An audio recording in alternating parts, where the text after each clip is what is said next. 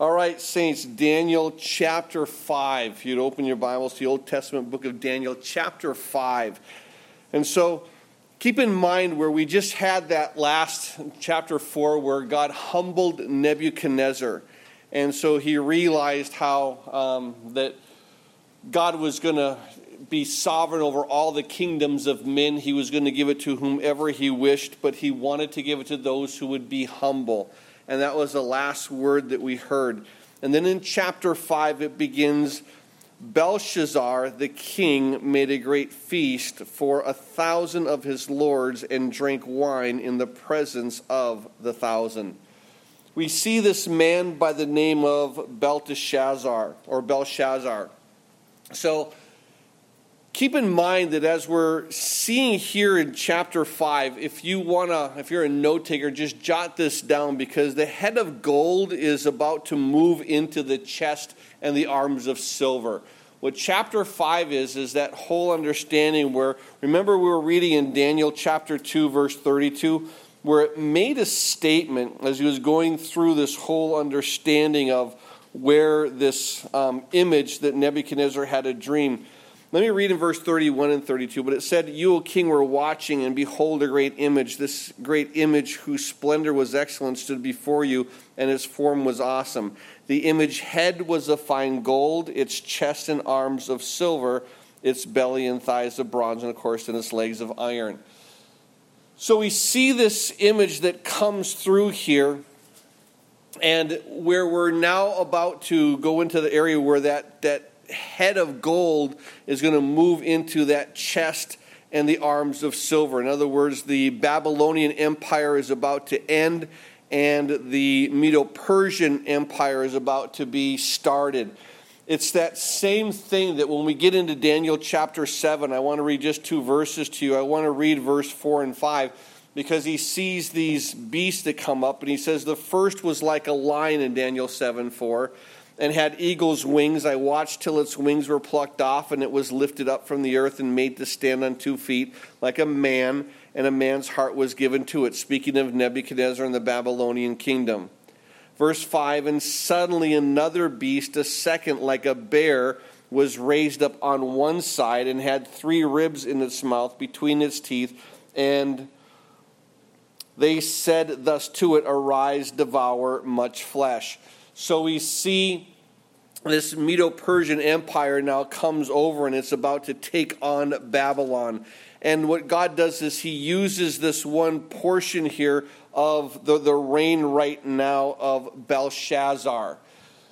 Belshazzar, if you're a note taker, jot this down. Jeremiah chapter 27. In Jeremiah chapter 27, I want to read basically the first 7 verses to you.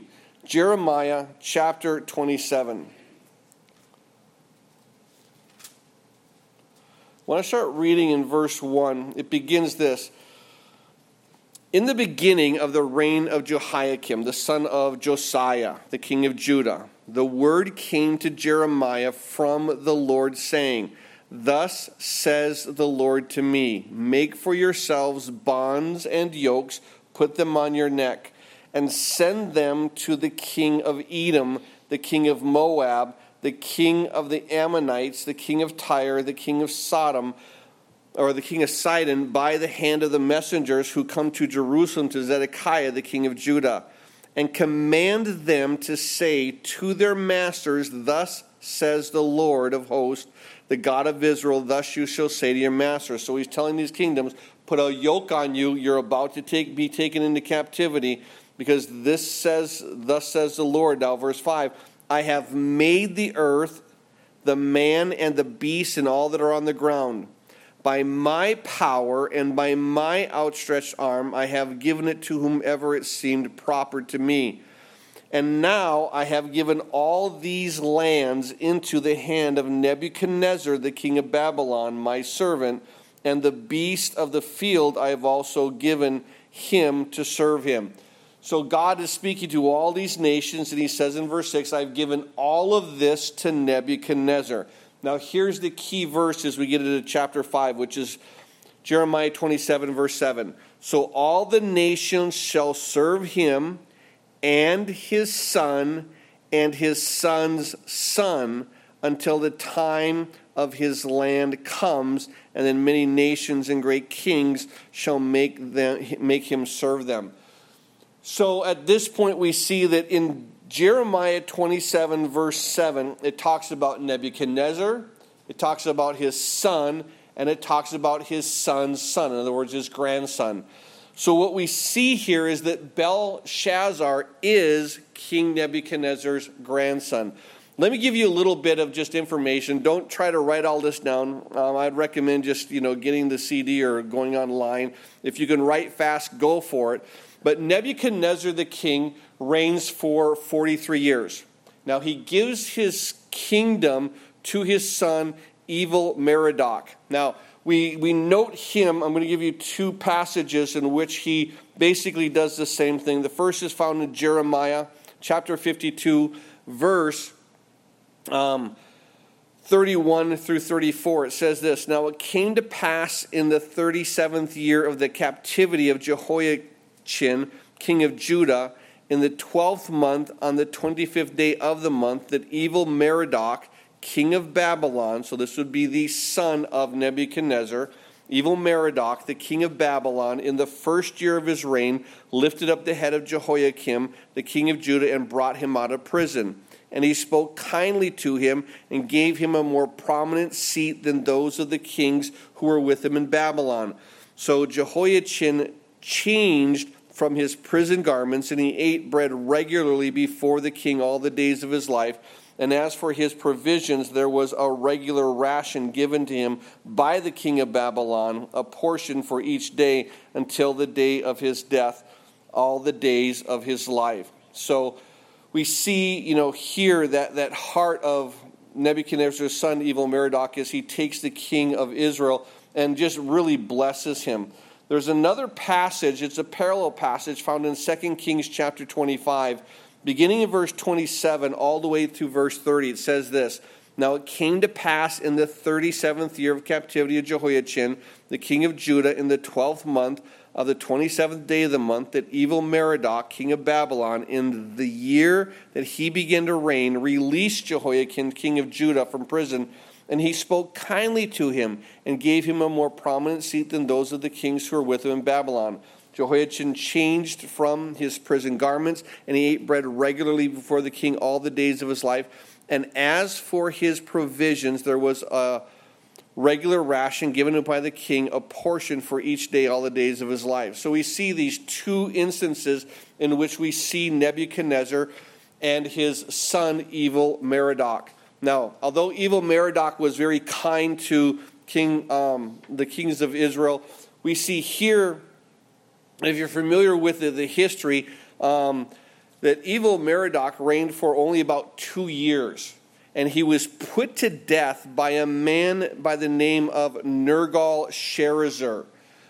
He would be a son-in-law to Nebuchadnezzar.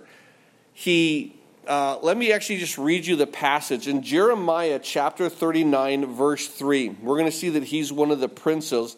It declares this in Jeremiah 39, verse 3, Then all the princes of the king of Babylon came in and sat in the middle gate: Nergal-Sharezer, Shamgar-Nebo, Sarakim, Rabsaris, Nergal-Sharezer, Rabmag, and with the rest of the princes of Babylon. So we see that he was one of the princes that came and sat down. So this son-in-law of Nebuchadnezzar, basically he had married Nebuchadnezzar's daughter, and her name is Nitocris. That's her name. So he marries this Nebuchadnezzar's daughter, and he then kills Evil-Merodach, and he puts him to death 2 years into his reign. Now, as he's here, he reigns for about 4 years. This man by the name of Nergal-Sharezer reigns for 4 years. He's killed in a battle, and then he gives his son Labaski, Marduk, he gives him then the kingdom. But he only reigns about a year. And so within 1 year, he's killed by a man named Nabonidus. Now, Nabonidus, this is kind of weird. He also is King Nebuchadnezzar's son-in-law, because when Nergal-Sharezer dies, Nebuchadnezzar's daughter, she goes and she marries this other man by the name of Nabonidus. And so here, Necrosis marries the first one that kills evil Merodach, and now she marries the second one, who then kills her son who had taken over the reign. But he does this so that he can reign. So Nabonidus is also a son-in-law to Nebuchadnezzar. Now, as I'm going through this, he's going to reign for 17 years. He reigns from 556 BC to 539 BC to where right now, this is what's taking place in chapter 5. Now, what he does is he begins to neglect the Babylonian main god, the god of the sun, Marduk. And so he begins to raise up and elevate in position the Babylonian god Sin, which is the moon god. And so what he seeks to do is his whole heart is set on just building temples and basically trying to build temples for the Babylonian god Sin. And he's building the temples in this place called Tema. And while building the temples to Sin, he leaves his son. Now this is his son, whom he has with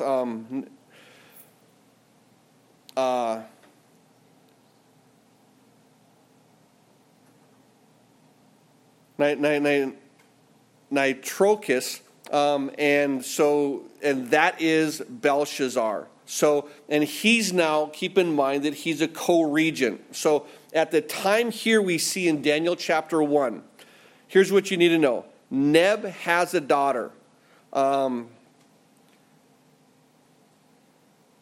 Nitocris, and her first husband is killed. He kills evil Merodach, the son of Nebuchadnezzar. When he dies, his son reigns. And then Nitrocris has a second husband, Nabonidus. He kills the boy to rule, and then he leaves his son Belshazzar as a co-regent while he goes and builds temples to Sin. So that's basically what you need to know where Belshazzar comes on the scene. He is the son of Nebuchadnezzar's daughter. She, of course, has two husbands. The first son, of course, is killed. The second one is now here. Belshazzar probably has more, but these are the two that we have to make note of as we look here to this passage. So, all that being said, verse 1, Belshazzar is the grandson of Nebuchadnezzar. Exactly what was spoken of there in Jeremiah 27, verse 7. The Babylonian kingdom would last until Nebuchadnezzar, his son, and his son's son. So what he's saying there in Jeremiah 27, he says, this is all going to end. You have to understand, it's all going to end. So before Belshazzar even comes on the scene, Jeremiah had already prophesied, in your reign, there, grandson of Nebuchadnezzar, it's going to end. You're the last one.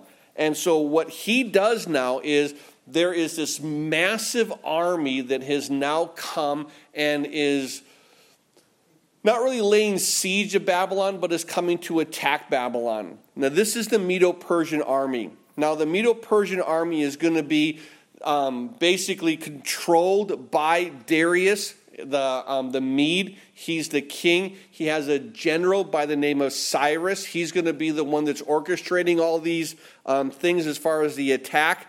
And right now, there is this massive army that is coming up against Babylon. And what is Belshazzar's, response to this? Let's have a party. That's his whole thing. He's not worried about any armies. Babylon was impenetrable. They had walls that you could ride 6 chariots side by side along the walls. They had that, seventh wonder of the world, amazing hanging gardens. They had food that they could have forever. They could keep planting their own gardens. They could do it all. They had the water of the Euphrates that they actually diverted coming right in through the city. So literally they were impenetrable. and they knew it. And right outside the walls, they had the Euphrates River that surrounded these walls that were at some places up to 300 feet high. So in incredible heights to where we're seeing here the city was. And then on the outside of the river, you had this smaller set of walls. So literally an army had to break through the smaller wall, had to figure out how to get through the Euphrates River, and then had to figure out how to break through these walls that you could ride 6 chariots across. Massive, massive defenses. And so Belshazzar is not worried, and you see the first thing that he does when he finds out, hey, there's this army out there, he has a great feast. That's what he does. So in verse 1, Belshazzar the king made a great feast for 1,000 of his lords, drank wine in the presence of the 1,000.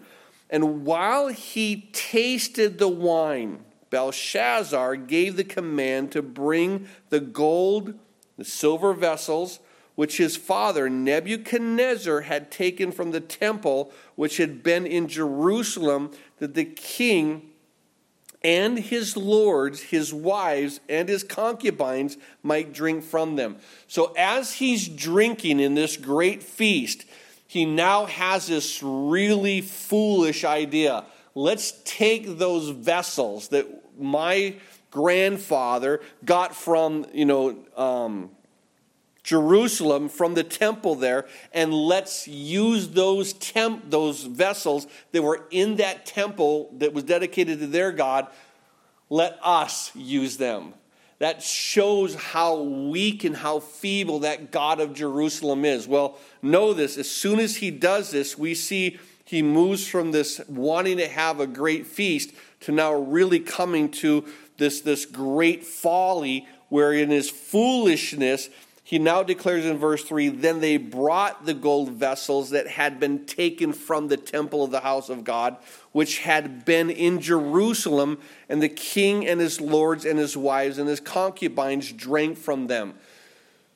Keep in mind that as we see this, it's not just here just the king, and it's not just basically his lords. You have the king, you have the lords, you have his wives, and you have his concubines.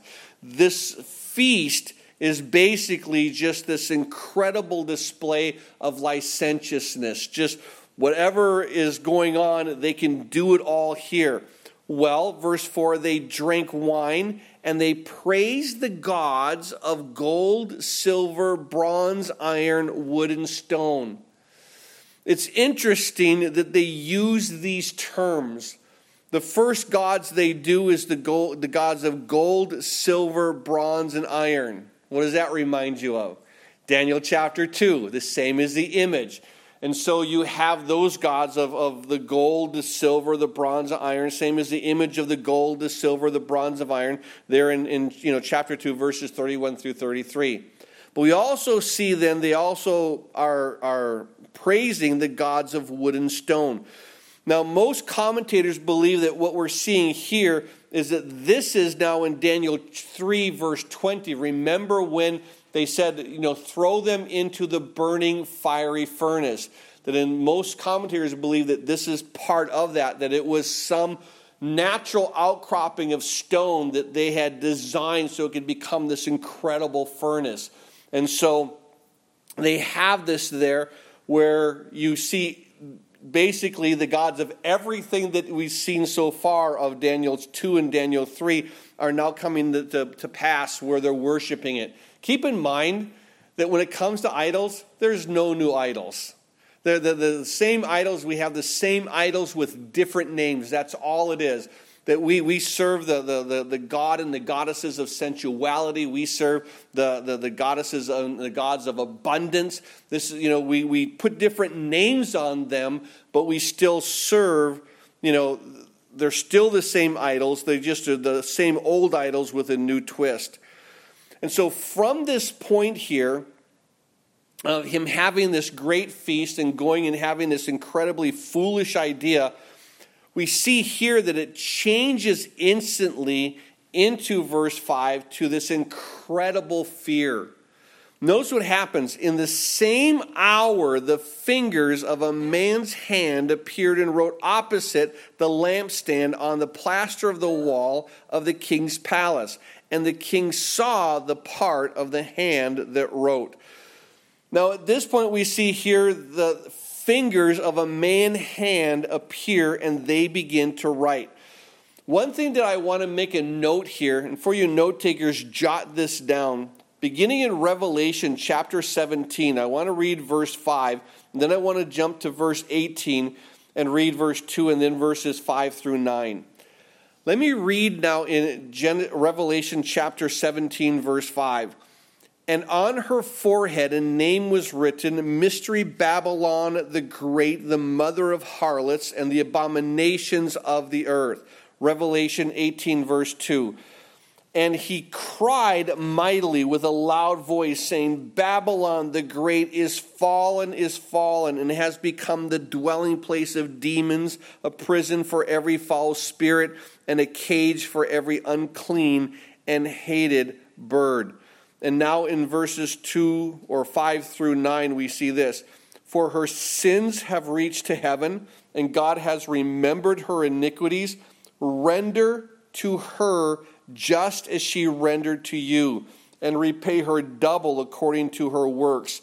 In the cup which she has mix double for her. And I find it interesting that he speaks of this cup now of Babylon here in Revelation. And he says, with this cup she's mixed double for her. And the measure that she glorified herself and lived luxuriously, in the same measure give her torment and sorrow, for she says in her heart, I sit as queen, and I am no widow, and I will not see sorrow. Therefore, verse 8, her plagues will come in one day.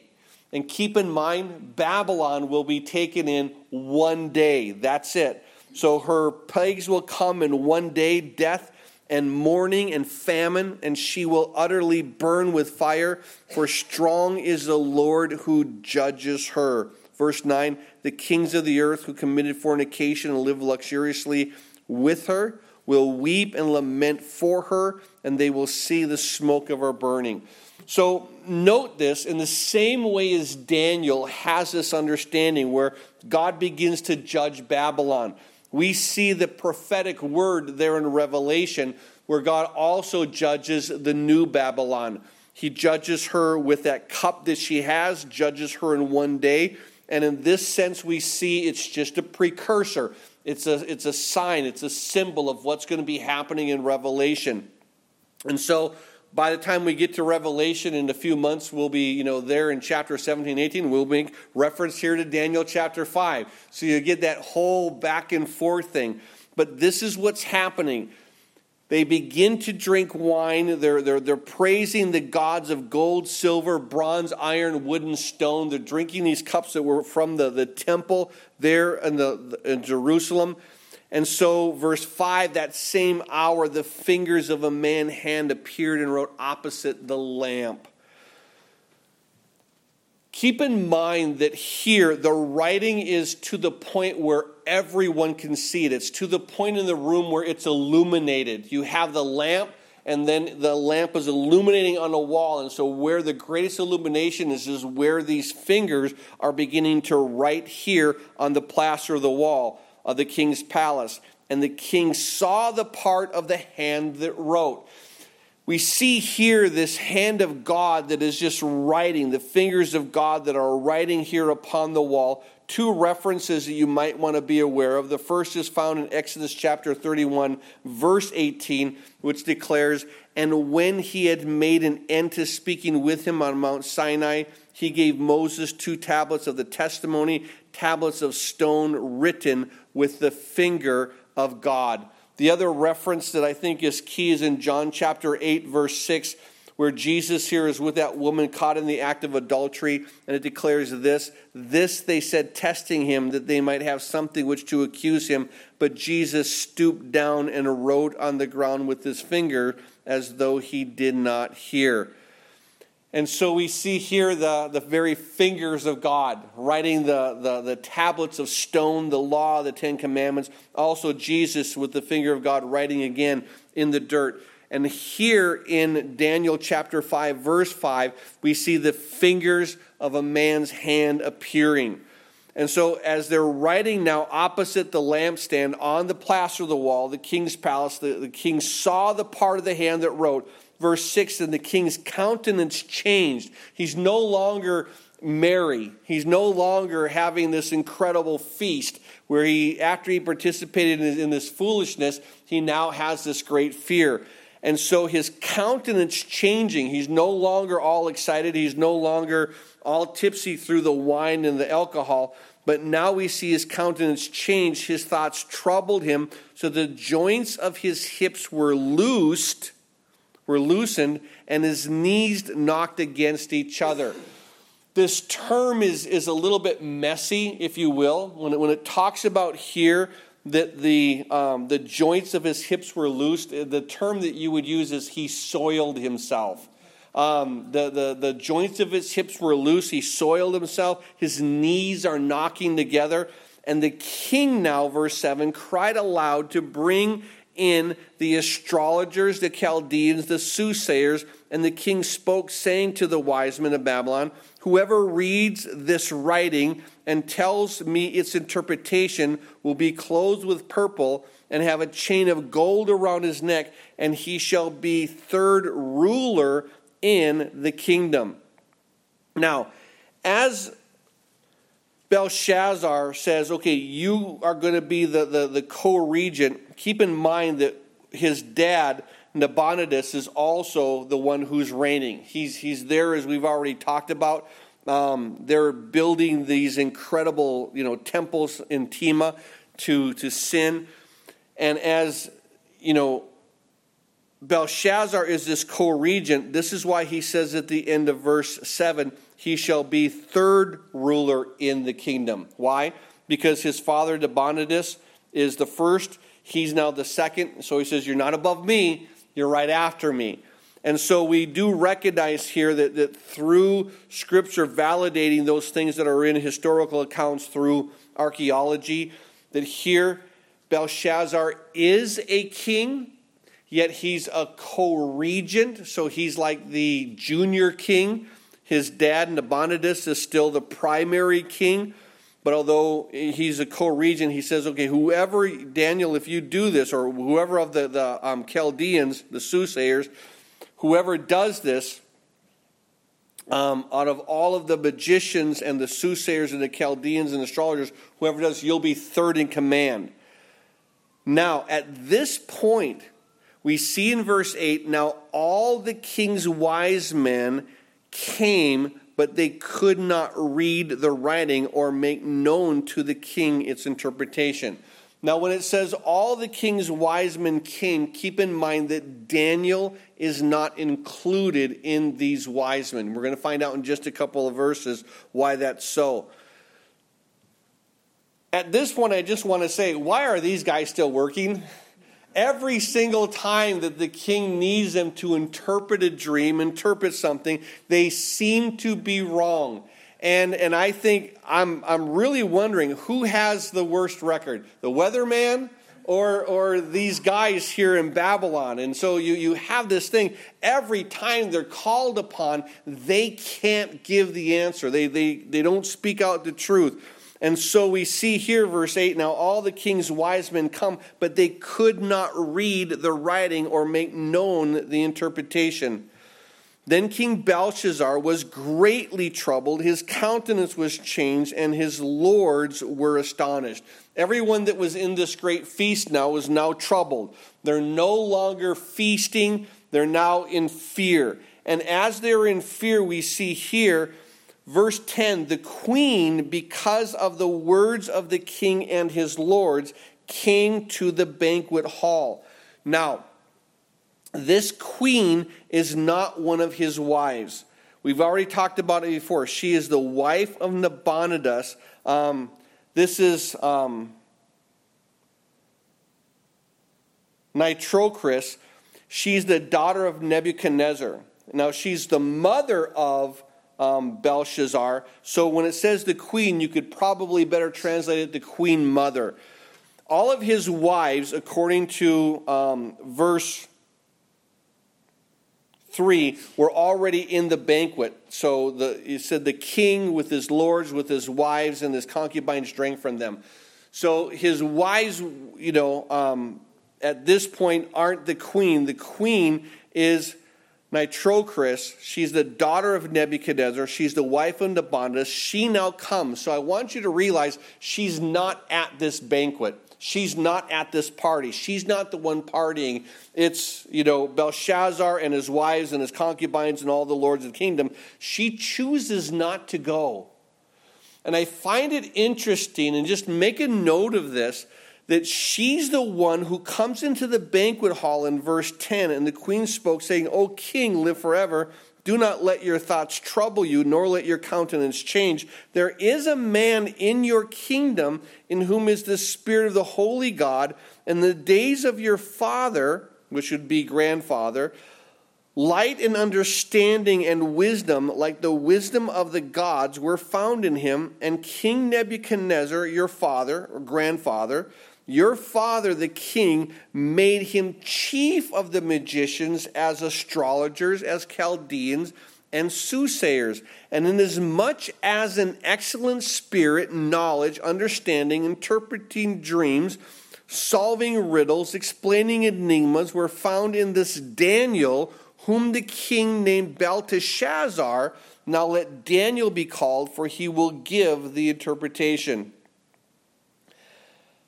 I love the heart of this, because note something here as we're going to back up a little bit to verse 8 for just a moment. It declares of all of these astrologers and the Chaldeans and the soothsayers who were supposed to come and interpret this. It says in verse 8 they could not read the writing. I think it's important that, I don't know if you've ever had a conversation with someone who's not born again, someone in whom is not the Spirit of God. And those people who are not born again, they do not have the Spirit of God, how many times have they said, I've read the Bible? I've read the Bible, and I don't see that in the Bible. I don't understand where you get what you get out of it. This book was penned under the inspiration of the Holy Spirit. And the way to truly understand this book is to see it through the lens of the Holy Spirit. If you don't have the lens of the Holy Spirit, if you're not, one who has the Holy Spirit in you to see and to read this book, if you are not reading this book with that lens of the Spirit, it's just words on a page. But when you have the Holy Spirit, these words on a page now become living and powerful and sharper than any two-edged sword. And so here, make a note of this, they could not read the writing. And I do believe that there are a lot of people who look to the Word of God, and if you're not prayed up and in the Spirit of God, it's just words. But as you do become prayed up and the Spirit begins to illuminate, you find out this is words, this is life, this is power, this is everything that I'm dreaming of and hoping for. This word is what it is. Now, this queen, a daughter of Nebuchadnezzar, she's not at this feast, but she comes to the feast. And that's why it says in verse 10, the queen, because of the words of the king and his lords, came to the banquet hall. She wasn't in it, but when all these things happen, they're all troubled, and so she hears of it. She comes to the banquet hall, and she has to remind this king, Belshazzar, listen, there's another man in your kingdom. I want you to, if you're a note taker, you can jot this down. Daniel, from chapter 4 to where we are right now in chapter 5, there's about 23, 24 years that have gone by. So if you take all of the reigns of the king from the 2 years of evil Merodach, and then Nergal-Sharezer and his 4 years, and the boy for a year, and the 17 years of Nabonidus, you're coming to about 23, 24 years. Daniel has been not been heard of. Daniel's not been heard of for 23 to 24 years. How many times do we as Christians say, I don't know what's going on. God's not using me. God's not using me. It's been weeks. It's been months. It's been years. And so Daniel here, he hasn't changed. We're going to see that Daniel still has the same thing. He goes, day after day to his window. He prays to God. He's seeking God. But at this point, just because God isn't using you doesn't mean that he's not going to use you. Daniel here has been shelved for 23 to 24 years, and he's about to come off the shelf. I have, if you've ever seen me, when we're working here on the church, I have this one hammer. It's a great roofing hammer. It's got this metal head, and it's got this it's a long hammer. And it's just a great hammer. I love this hammer. However, I don't use the hammer for every project. There was a time not that long ago, I was changing this electrical outlet at our house, and I left the hammer. And the hammer was like, "Why did you leave me? I thought I was your favorite tool." "Well, you are my favorite tool. I just don't need you for this project." But I still like that. I won't ever get rid of that hammer. I'm going to pass that hammer on to my grandson, and he's going to have this hammer, and he's going to be able to use it. But this, although it is like my absolute favorite tool, it sits, and it sits, and it sits until what? Until I need it. So if you find yourself where God's not using me, it doesn't mean that he won't. It just means, hey, I'm using other things. And although you may be sitting there in the toolbox waiting to be used, doesn't mean that what? You're not his favorite. Doesn't mean that you're not loved. Doesn't mean that he doesn't have his hand on you. He's just waiting for the opportunity. And that's what Daniel does. Daniel here is shelved for 23 to 24 years. And so how many times do we say, just God isn't using me? I want to tell you right now, wait and be ready. You need to realize that he's going to just one day just pull you right out when you least expect it. Says, this is what I need. Did you think that Daniel woke up this morning thinking, hey, God's going to use me, like Joseph woke up in prison saying, maybe I'm going to be the second in command to Pharaoh?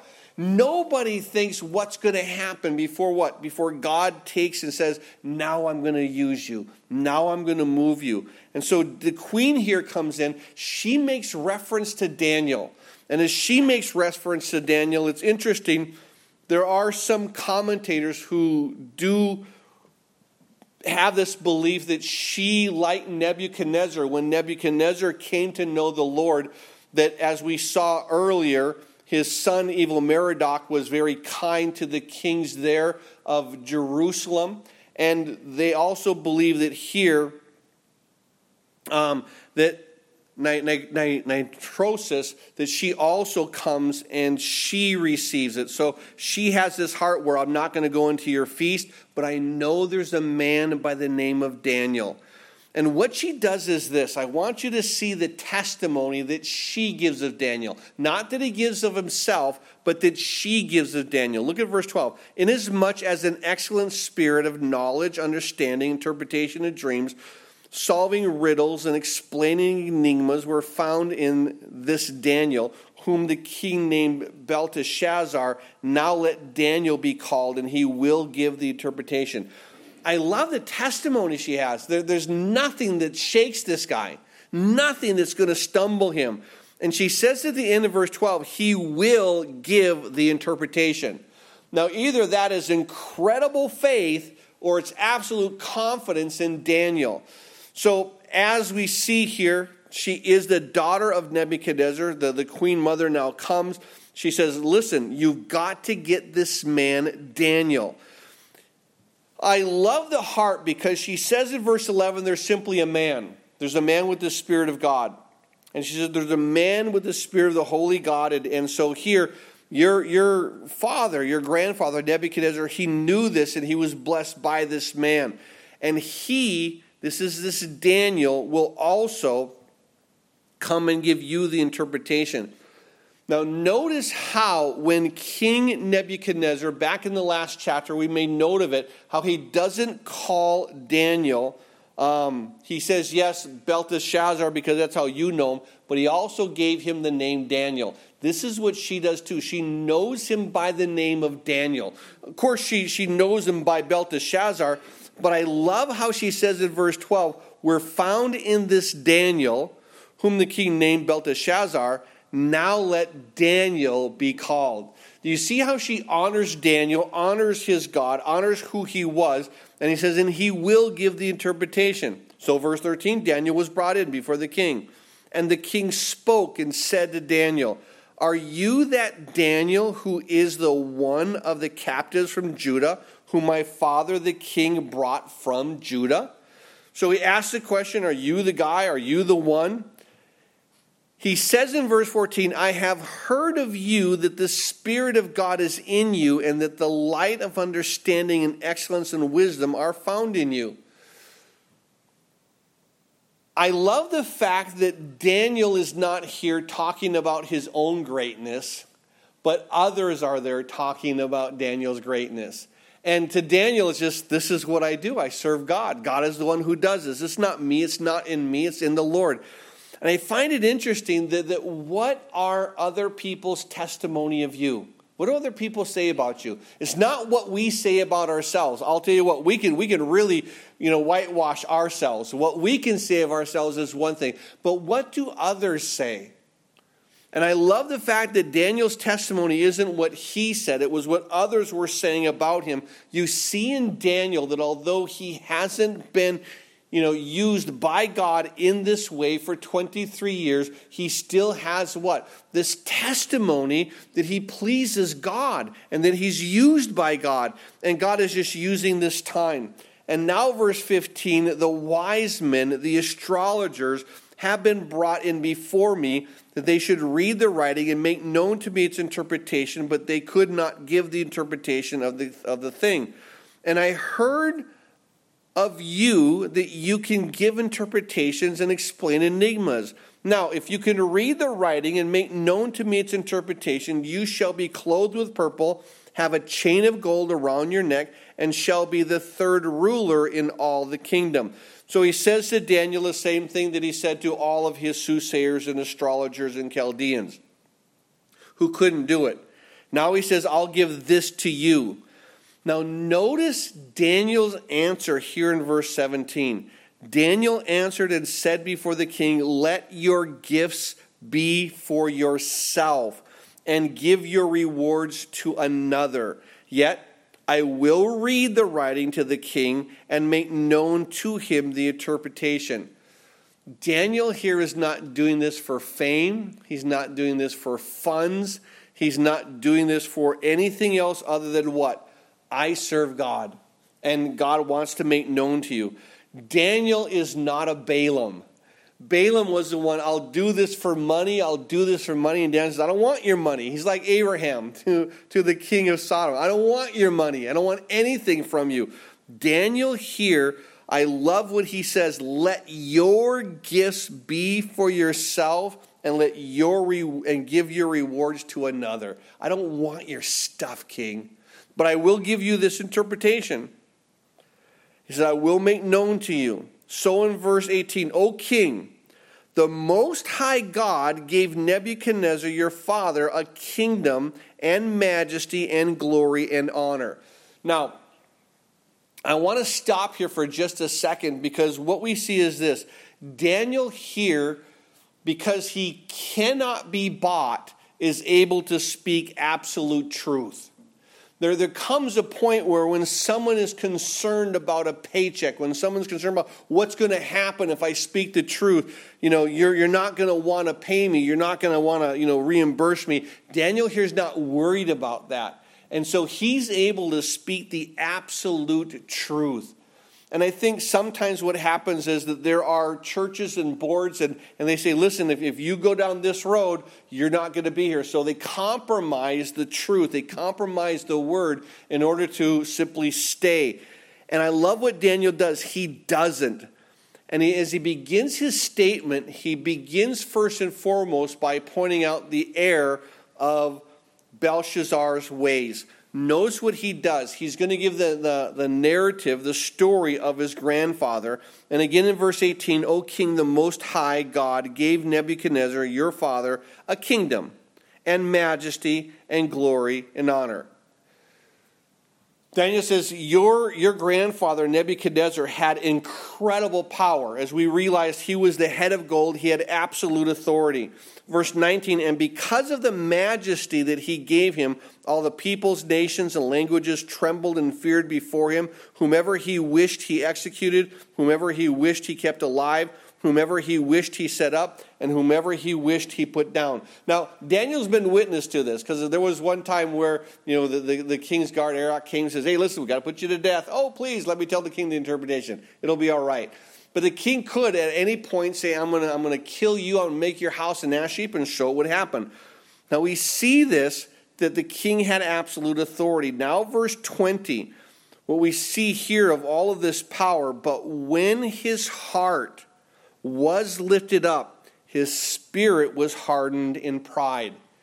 Because God granted him these blessings of authority and power, he was thinking it was his. The pride began to well up.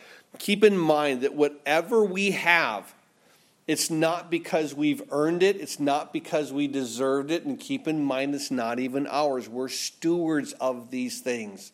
So in that pride, don't let your pride get the best of you. But here, because he had the power, he had the authority, it says in verse 20, but when his heart was lifted up and his spirit was hardened with pride, he was deposed from his kingly throne, and they took his glory from him. And then he was driven from the sons of men. His heart was made like the beast. His dwelling was like the wild donkeys. They fed him with grass like oxen, and his body was wet with the dew of heaven, till he knew that the Most High God rules in the kingdom of men and appoints over it whomever he chooses. Verse 22, but you, his son, Belshazzar, in other words, you, his grandson, have not humbled your heart, although you knew all this.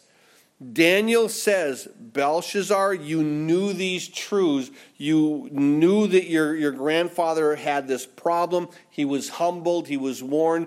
And so you needed to humble yourself, but you didn't. You thought, I got this army encamped. What can they do? I'm going to throw a feast, and I'm going to act foolishly, and I'm going to take these vessels that were from the house of God there in Jerusalem, and I'm going to use those for all my wives and my concubines and my lords and their ladies, so that we can have this celebration. So he said, although you knew this, in the end of verse 22, and verse 23, and you have lifted yourself up against the Lord of heaven, they have brought the vessels of his house before you, and your lords and your wives and your concubines have drunk wine from them, and you have praised the gods of silver and gold, bronze and iron, wood and stone, which do not see or hear or know, and the God who holds your breath in his hands and owns all your ways you have not glorified. This is incredible. The God that holds your very breath in his hand. There's an amazing thing where you can think about moving your arm and you can move your arm. You can think about raising it up, putting it down, and whatever you think it does. Now you can think about breathing fast. You can think about breathing slow. Holding your breath. But eventually what's going to happen is you're going to stop thinking about breathing, and guess what? God's going to do it for you.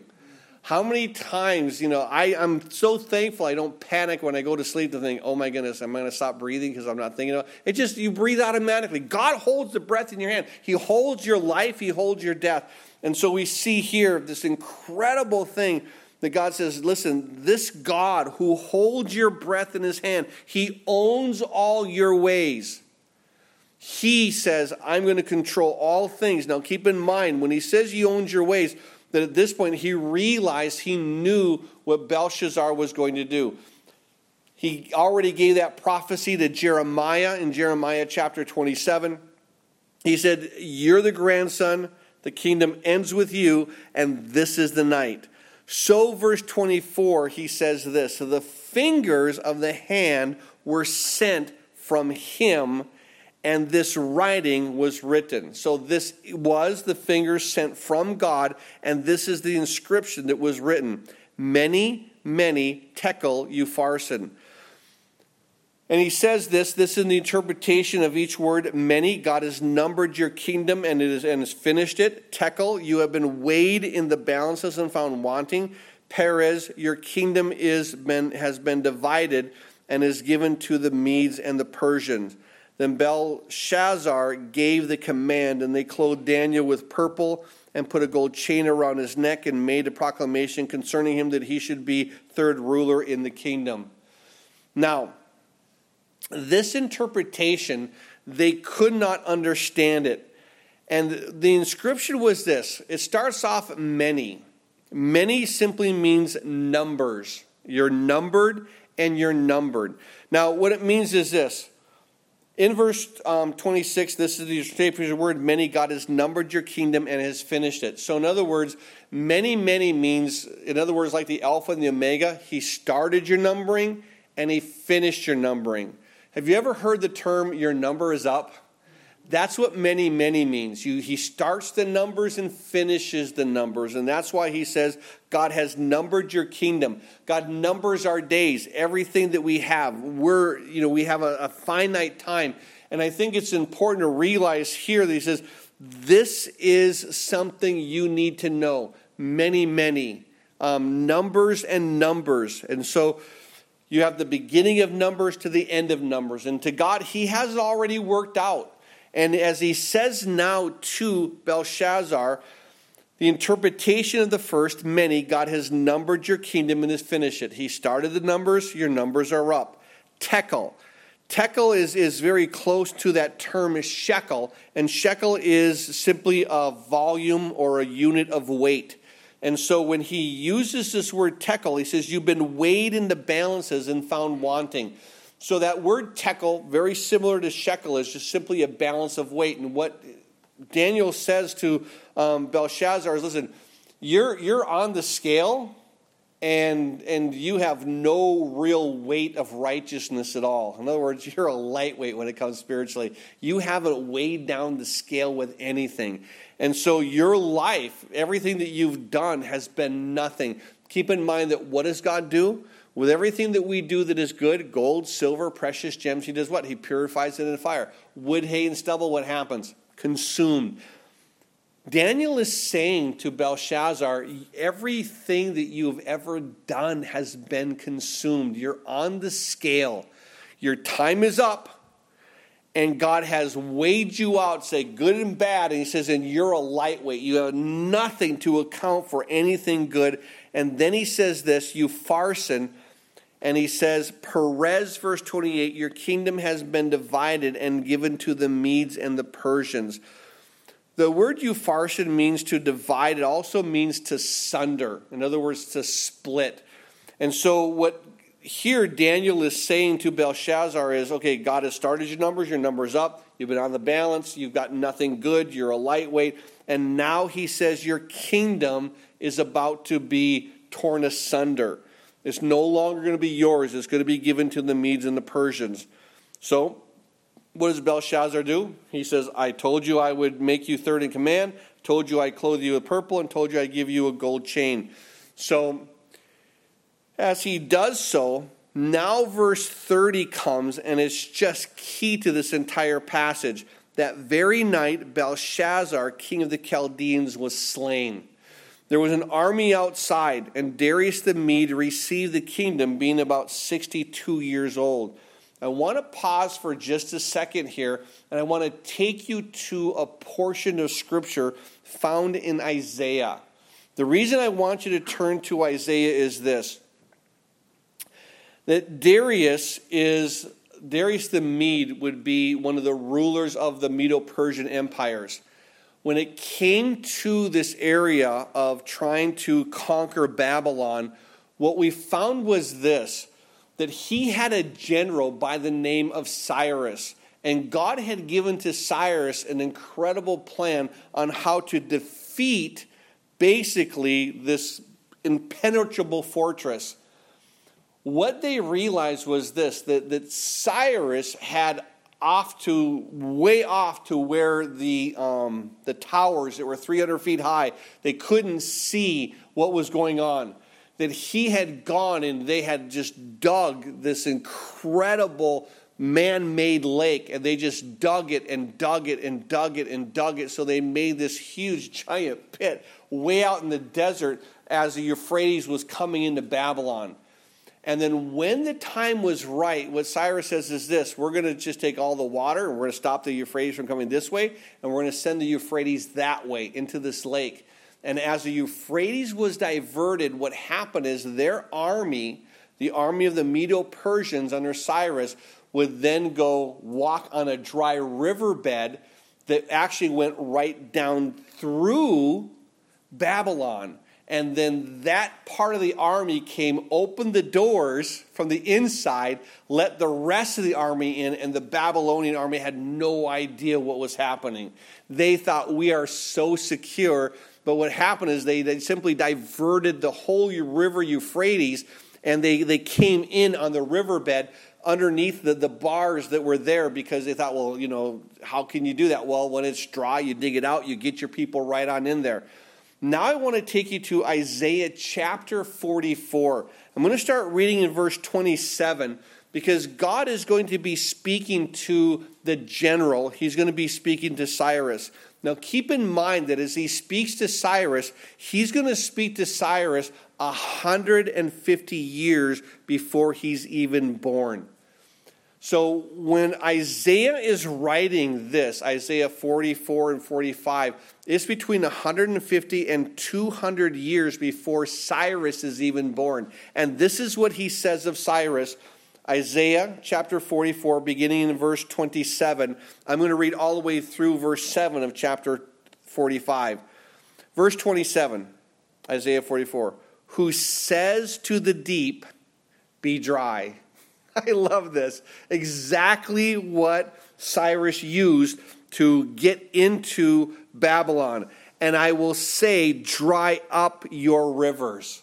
The exact plan that he had. And there are some, scholars who say that God had given to Cyrus this vision about what it was. And then when he does come in, that the children of Israel actually say, Cyrus, guess what? We have a scroll with your name on it. It's an old one. It's about 150 to 200 years old. But you're going to love this. And so we see here who says, verse 27, of the deep, be dry, and I will dry up your rivers. Who says of Cyrus, he is my shepherd, and he shall perform all my pleasure. Saying to Jerusalem, you shall be built, and to the temple your foundation shall be laid.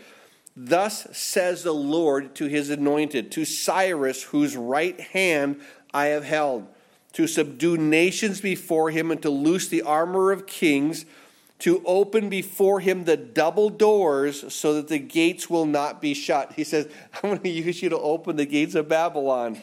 I will go before you and make the crooked places straight. I will break in pieces the gates of bronze and cut the bars of iron. I will give you the treasures of the darkness and hidden riches of the secret places, that you may know that I, the Lord, who call you by name, am the God of Israel. For Jacob my servant's sake, and Israel my elect, I have even called you by your name. I have named you, though you have not known me.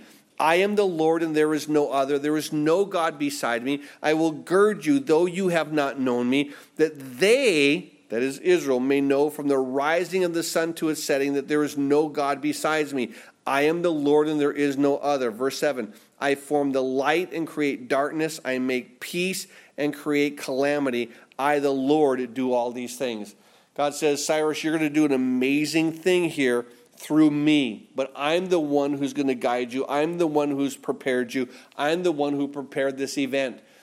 And how amazing is it that when you have this great idea, let's just build this lake outside and divert the river Euphrates, and let's get inside, and then you read that God had that same plan 200 years ago.